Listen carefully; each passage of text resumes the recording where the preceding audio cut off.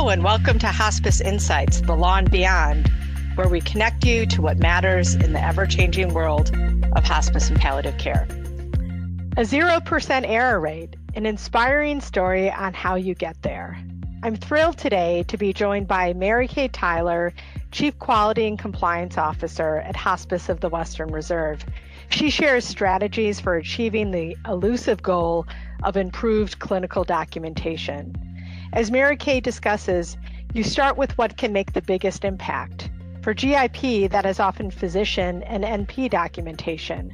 We break down how she leveraged her EMR, fostered buy-in, and cultivated accountability, and remembered to listen throughout the process. Now go get a pen. You won't want to miss any of these helpful takeaways. Mary Kay, you're one of my favorite people. I'm so glad that you're here. So thank you for taking the time to share what are really helpful insights. So, well, I'm happy to be here. So you and I did a little pre-planning on the session, and I came up with, as you were explaining all of the things you have done internally, sort of broke things down into sort of 6 different buckets. And I think for our listeners, this is so helpful because everyone is dealing with could be a number of TPEs at the moment, and you have CPI audits and all these other things, right? And so you feel buried, and then you're supposed to be making improvements, and how do you do that? And so when you and I were talking, what really struck me was just,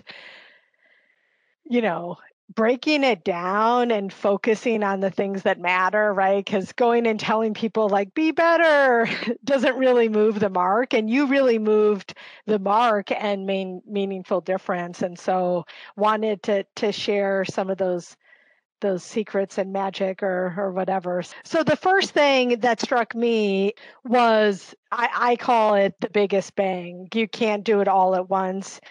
Who do you focus on first? And so in the intro, I talked about physician and NPs, and we're talking about GIP documentation in particular, but you really felt that those were the professionals on the team that could have the biggest impact, right? Right. Really looked at, when I sit down and do a summary, where am I looking for that summary information? And so I thought, well, I first look at the physician or NP documentation. Obviously, got to review the entire chart, but that was my starting point. So worked very closely with our chief medical officer. And underneath the quality team, we do have our computer education team, our clinical software team. So by putting those 2 groups together, really worked on how can we improve the documentation by our physicians and nurse practitioners to really paint the picture better. I mean, obviously, we all believe that we're providing the right level of care. We just need to have that documentation that demonstrates that. And our physicians, bought into that because we sat down not just with the medical director, but a couple key physicians who are in our inpatient facilities and said, okay, this is why this patient's here. Tell me more about it. And you could pull out from their conversation that there was a lot more behind their decision than what was in their documentation. Yeah. So now, okay, we got to get that documentation, and did it with real patients at the real time. Right now, this patient's here. Tell me why. Hey, look at your documentation from yesterday. That really doesn't tell me what you just told me. Yeah. So let's go over it. And we sat down really word from word to try to give them some better key phrases to use. And I think that's so important because, right, sometimes we get wrapped up on doing everything all at once and everything needs to be perfect. And what we're trying to do is move the mark. And so I totally agree with you. It's like, well, what did the physician say, or the NP? That's the first thing you're going to jump to. So, of course, if you're trying to improve documentation, isn't it focusing first on those people? But I really, because, right, everyone could improve their documentation, nurses, Correct. chaplains, maybe chaplains don't need to improve their documentation. They're usually really robust, but most people could. And just that drumbeat of, oh, just be better. And we're going to break down what better is. But I think that was a really helpful insight of who am I going to focus on first, because they're going to make the biggest difference. Like, could they make a 50% difference in the overall, if we're looking at the overall quality of the documentation supporting the level of care of the physician and NP? And then the second, and you mentioned this is, and it's the second point on my list, was leveraging your EMR. So, right. There's many fabulous things about EMRs, and there's many things that are real frustrating. And in our operational series, we're talking about EMR glitches because I feel like we're constantly dealing with some pretty big EMR glitches. But speaking on the plus side, there's a lot of things you can do to customize your EMR to make information easier to be comparative for physicians and other things so that they can look at things, right? We say we want clinicians to be comparative, but if they have to go through 10 million screens to get there, is that really going to be very helpful? And are they really going to do it? So can you share some tips you did with your EMR? Sure. One of the things to reduce having to click from one screen to the other to get information was to add a plan of care summary section. So our EMR, you are able to bring elements forward. So you would need an EMR that can bring some. So we customized bringing that section forward. So whoever was seeing the patient, one provider saw the patient on Monday, and maybe there is a different provider that comes for day 2 of GIP. They would see that brief summary of the plan of care, and it would have a date and the physician's initials at the end of it. And then when they did their documentation, they would then put that brief, and it's usually only 1 to 2 sentences. It's not, really a lot of work for them to do, but it is a free narrative that they can add. And then when you're looking at it, you see that running summary each day. Now, we ran up to, if someone's in GIP for a very long time, we do have to start deleting some of the first entries. But really to teach people, maybe it's 5,000 characters that's in that field. So that has been very helpful to really get a sense of, hey, what have we been working on for the last 3 days? And this is the new change on day 4 that makes it different. So that, I think that was very helpful. Well, and when you say care plan, right, it is like the critical document, but oftentimes you don't see care plans change, or not as often as I think ideally you'd want. So how do you tell the story? It's hard to say, oh, all these things are going on, but not a lot has changed, because you have to find the changes through the individual clinical notes as opposed to the care plan, which is the overarching thing. So that's really interesting. So was that based on feedback that you got from this outreach with your physicians about, well, I'd like you to be more comparative, and it was based on the feedback and the fact that we had a couple providers that would just come in for a day to cover when someone was off. And so we made sure we not only talked to the providers that are normally there, but the ones that we're covering, and said, how are you struggling with knowing what you need to know about the patients? And that was brought forward by the people that don't spend a lot of time in the unit. Hey, I would like a really quick summary. And I do look at the other documentation, but probably not as thoroughly as I don't have time. Yeah. There's a limited amount of time for all of us. Which bleeds into this third point, which is it takes a village. Compliance, right? You are not just one person. I mean, you have a team of people, but still, right? I mean, you're a really large organization. I mean, how many hospice patients do you have on? We have 1,300 hospice patients. 1,300 hospice. 3 providers. Okay, and how many units do you have, GIP units? 4 GIP units. So obviously Mhm. you and your compliance team can't just will this to happen, right? So you Correct, really right. need to get other people to buy into it, to carry water for you. And so it can't just come from on high from compliance, because we know that that fails, right? If you just say, It come on, certainly do does. this. So how did you approach this differently under the sort of guise of it takes a village? When you decided to say, okay, I'm going to take GIP and have Mhm. this particular goal in mind, how did you approach it differently than Okay. maybe something else you have in the past? I think our physicians and nurse practitioners, we've cultivated over the last couple of years, really keeping them informed on what's going on.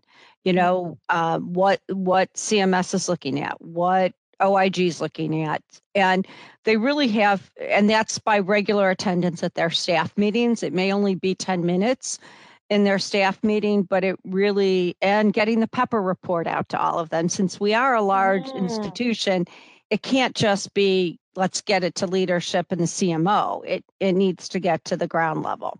So we've cultivated that over the last couple of years. And so for this, what we decided, we leveraged a reporting system that we have that takes information out of our EMR and can create reports for us. Mm. And we designed a report that gave us every day, the CMO, myself, our CEO, and our chief clinical officer get a report of all the patients in GIP for greater than 5 days. That report is then sent to whoever's at the units. And the expectation is they're to respond to that email to the chief medical officer justifying why that patient's still in GIP. Just once again, it is a quick sentence. It's not Mhm. a narrative. We're talking 3-4 words. Sub-Q medications being used, a new symptom of agitation, whatever that is, and it's justified. Or their response is, hey, we're changing them to routine home care today. Or your report's wrong. They changed to routine home care over the weekend. Go see what's wrong with your report. So, we have found some other interesting things in doing Yeah. that. But that's really given the ownership back to the actual providers who are making that decision. Once again, stressing, we believe they're making the right decision. Let's just have some transparency to that decision for leadership to see, and then for us to feel more secure. That has really been helpful. And I think they bought into it very well. I mean, we didn't get any pushback like, oh, you're just watching us, or there was really no negative. But we had these conversations, but we didn't just do it. We talked through it. What do you think about this? How would that work? And they were all very receptive. And I'm talking both physicians and NPs, because we don't, every day, we don't necessarily have a physician at our unit. It may be an NP. Yeah. And then in our unit that's a little larger, we made one person the contact, even though there may be 2 providers that day. And then that way it was very clear they know who's supposed to do that. They weren't, oh, is he doing it today or is she doing it today? And there wasn't that confusion. Well, and I think what you say about sharing compliance things regularly. So it's not just Mary Kay says this, right? This is what the government's concerned about. And so there's buy-in, right? Every person's job has a compliance element to it, right? So it's not a department, it is really an obligation of everyone. And so I think pulling that through into, if I'm going to have a compliance initiative of improving documentation, that sort of, it takes a village, because, and I do think you need to deal with this whole compliance fatigue or improvement fatigue. People get like, ugh, you keep asking me to do more and more and more. And I think, my reflection as you're talking is you focused on pretty, I don't want to say small things, but right, it's not like write 2 paragraphs every day about why the person is eligible. It's like we're carrying through this care plan thing. And then with your 5-day report, you're not expecting them to like over respond, right? Because we expect they do have their eye on the ball and that they can very quickly say, yeah, this is why this person, I know they're on day 6 of GIP, but they need it because, and then they fill in that sentence as opposed to making it, I want, this beautiful narrative. Right. And I think that was key, that we were realistic in what we were expecting people to do. Yeah. And we didn't make these changes. We have a new CMO. He's been here just a year now, but he actually got to experience using our EMR, and he still does it on a regular basis when he's covering it. The same with myself, really trying to keep up. Now, usually they have to fix some of my documentation. I do make errors. The team does get a little nervous. But anyway, still being experienced and be able to really talk realistically. There's another section of their note that is pre-populated so they can click which the symptoms are. And we added some very important narrative to those. And I'll just give you one example. Medication adjustment requiring 24/7 skilled nursing monitoring, which cannot be managed in the home setting. So by adding cannot be managed in the home setting or some variation of that, I think that it put a lot more weight on these statements. And then, their summary may then say, increased medication frequency to Q1 hour, something like that. But some of this they can easily click, which is helpful also. That is so helpful. I was just emailing a client about reviewing some GIP examples, and I feel like they read part of the guidance about when GIP is appropriate, but then not paying or being as attentive to the second half, which is it cannot be managed in another setting, right? And like hitting that home, it's not just about the pain and symptom management. It's like, and it can't be managed anywhere else but here, right? And I think that sometimes documentation just really says, well, they have this condition and they're getting IV medication, so of course. And it's like, well, you still need to say more, like, could we try something else? Or so I think that that's really smart and really helpful.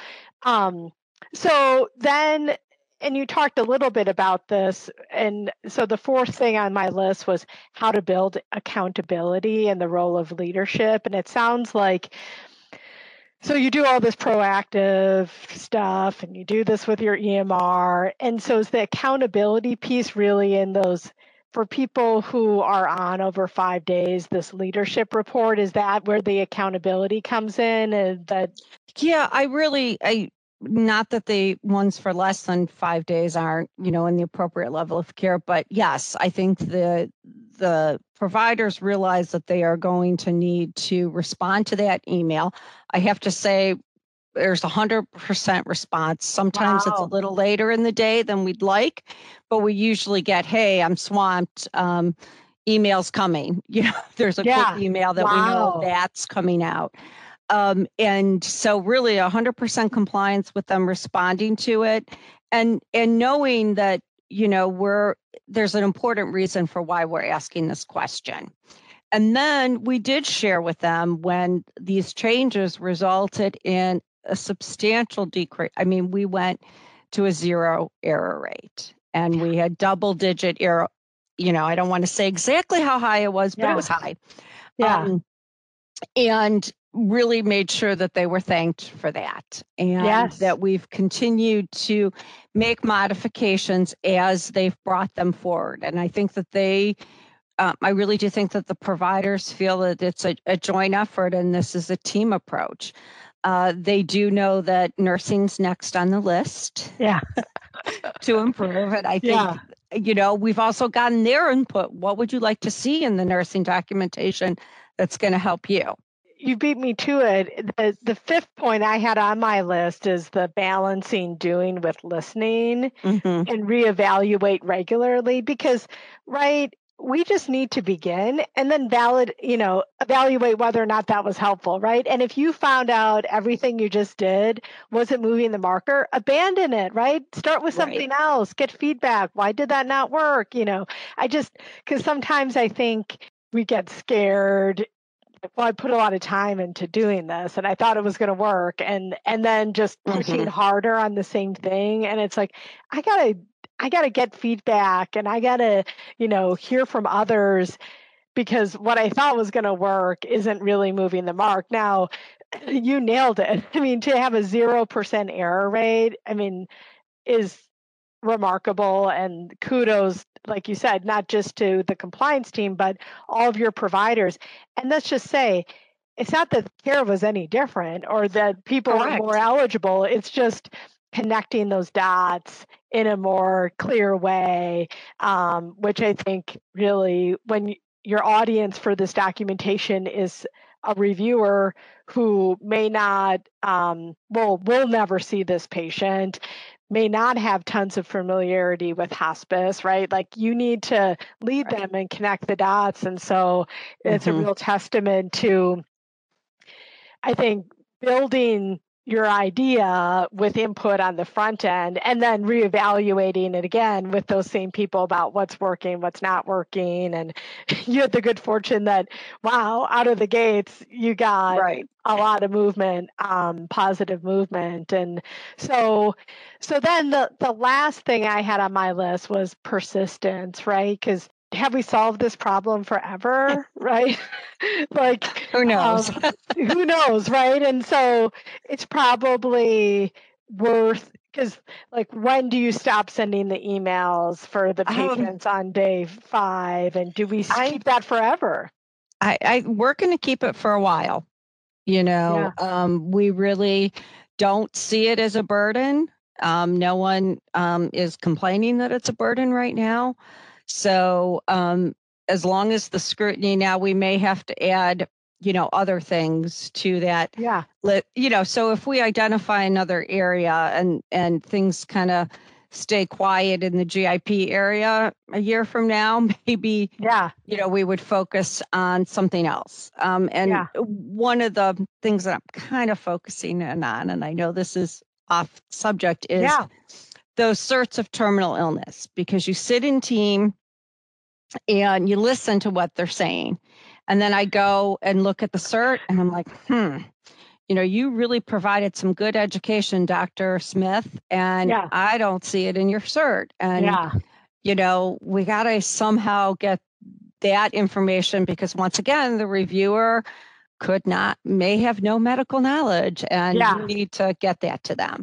So we'll probably keep it for another year. And if things quiet down, we'll change the focus. We don't want to overwhelm and have two things at the same time. But I think that it is really important in terms of trying to figure out the disconnect sometimes. And because I've done a lot of documentation training in my day.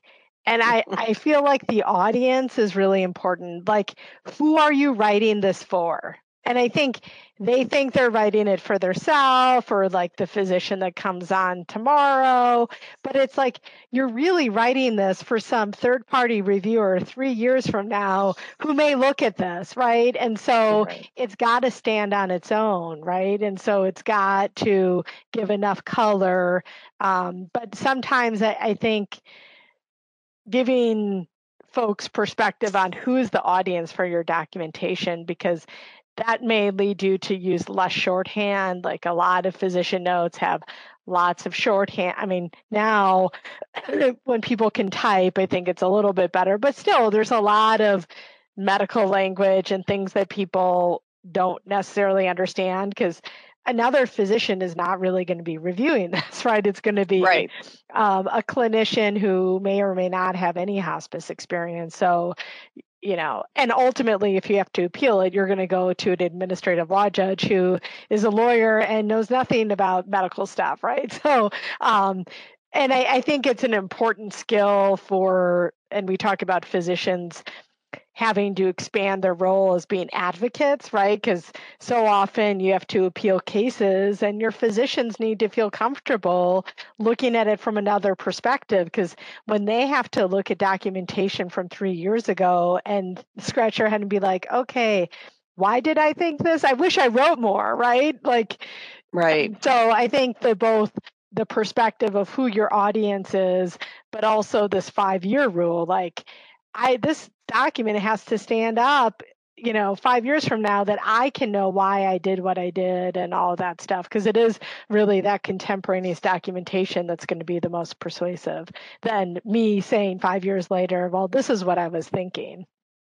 But it's not documented. So that persistence, I think, is really helpful, and great to know that you're not running into that fatigue where people are just like, I'm going to just peace out because you just keep asking more and more of me, and I want to spend time caring for my patients and not do all of this stuff. But I also think seeing that it was so successful and resulted in a 0% error rate on GIP, I mean, that's remarkable. That's huge. Yeah, it certainly is. And I do think, as you've said a couple of times, the buy-in and working with the providers was key. We didn't just hand them something that the quality team came up with, because those interventions almost always fail. So we learned from those mistakes, right? Certainly have. Because I do think it's like, well, this makes sense to me in compliance, but it was a blending of what do you look for when you write a summary, and then partnering with the people who are documenting and say, here's what I need, here's what you do. How can we blend these together and really make a difference? But, well, I told you should frame that letter. And, yes, I think, and I'm keeping it in my office. Yes. I want to see it. Exactly, because it is just a wonderful story. And I think that, you're still providing the great care, but the more you can connect the dots and make it really clear for reviewers to say, oh, yeah, these symptoms cannot be managed in another setting because, and then they are answering that question in their documentation and not just in an esoteric way. Like, that's in the back of my mind, but you're really completing a sentence that has that built in. Correct. Awesome. Well, this was an inspiring story to me, and because I feel like people always like to hear happy endings, obviously, but also just something meaningful that you did that made a difference, and harnessing your EMR, which it sounds like played a really big role in terms of what you're able to accomplish. So yay to EMRs. They have tons of value if we can use them correctly. Certainly do. Thank you. I so appreciate you taking the time to share all of your insights. This is an incredible story, and I think really great takeaways for our listeners. So, all right, my pleasure. Well, that's it for today's episode of Hospice Insights, The Law and Beyond.